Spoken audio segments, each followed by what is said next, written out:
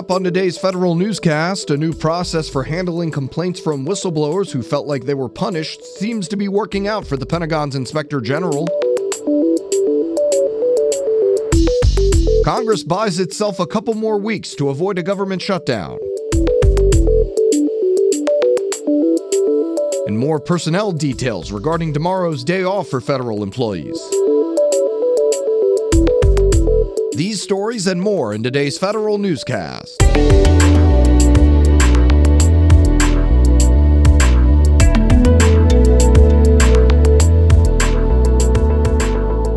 Welcome to today's episode of the Federal Newscast. I'm your host, Eric White.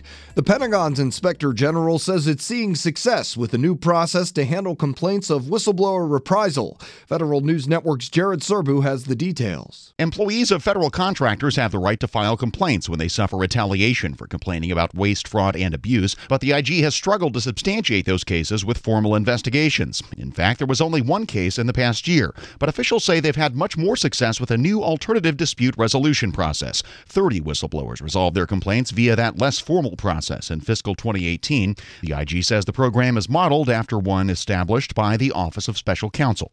Jared Serbu, Federal News Network. The Veterans Affairs Department may be making decisions too fast.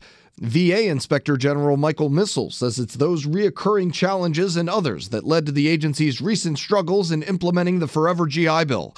VA Benefits Undersecretary Paul Lawrence says he's trying to slow down the decision-making process at the Veterans Benefits Administration.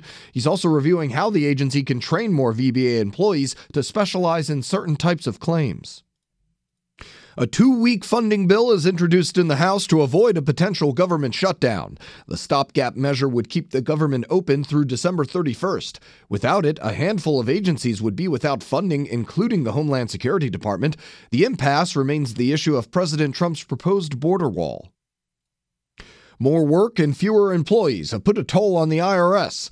The IRS Advisory Council's annual report projects the agency failed to collect as much as $84 billion over the last 8 years due to workforce cuts. Since 2011, Congress has cut the agency's budget by more than $2 billion. Dennis Ventry, the council's chairman, said the workforce cuts have made implementing the tax reform law an uphill battle. U.S. Immigration and Customs Enforcement claims success against websites selling counterfeit goods. More now from Federal News Network's Tom Temin. As Christmas-time shopping reaches its zenith, ICE says that over the past year, it and its international partners have seized more than 1 million domain names selling fake products. Most were taken in civil action after investigations by the National Intellectual Property Rights Coordination Center, led by ICE. But 33,000 sites were seized criminally. ICE works with Europol, Interpol, and police in 26 countries. I'm Tom Temin. Most federal employees will not see any interruptions to their pay when the government closes tomorrow to honor the passing of President George H.W. Bush. The Office of Personnel Management releases more guidance. Most employees will have the day off Wednesday. Those who usually work an 8-hour day will get paid for all 8 hours. Employees who typically work 10 hours under a compressed schedule will get paid for 10 hours. And those who already scheduled the day off tomorrow will not be docked annual leave. The Coast Guard and the Homeland Security Department's Science and Technology Directorate have launched 2 nanosatellites looking to support Arctic search and rescue missions. The satellites, named Yukon and Kodiak, will send emergency distress beacons to Coast Guard facilities in Connecticut and Alaska. DHS will begin tests of the emergency distress beacons starting in early 2019 and will continue through the summer. Both satellites are about the size of a shoebox.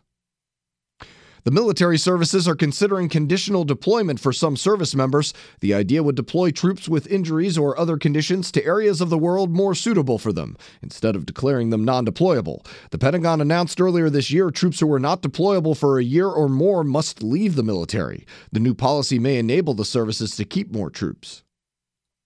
DoD sets a fast timeline for its $8 billion commercial cloud effort. Here's Federal News Network's Jason Miller with more. The Defense Department and the General Services Administration plan to release the solicitation for the Defense Enterprise Office Solutions, or DEOS, contract by February. The two agencies then expect to make an award, which some estimate to be worth more than $8 billion over the next 10 years, by April. DoD and GSA acquisition officials tell industry yesterday that the final strategy is still under development. Once it's finalized, the procurement for email and collaboration services in the commercial cloud will pick up steam. I'm Jason Miller. And the Air Force rolls out its Flight Commander's Edge program to improve its courses taught at the squadron level. The online program provides tools designed to help leaders develop and deploy courses which can be taught by anyone. The Air Force hopes the ad hoc courses can keep airmen up to date on leadership classes. The online school provides course templates, exercises, handouts, and learning aids. You can find more information about these stories at federalnewsnetwork.com. Search Federal Newscast. Subscribe to the Federal Newscast on Podcast One or Apple Podcasts. And also you can follow us on Twitter. Our handle is @Federal Newscast. I'm Eric White.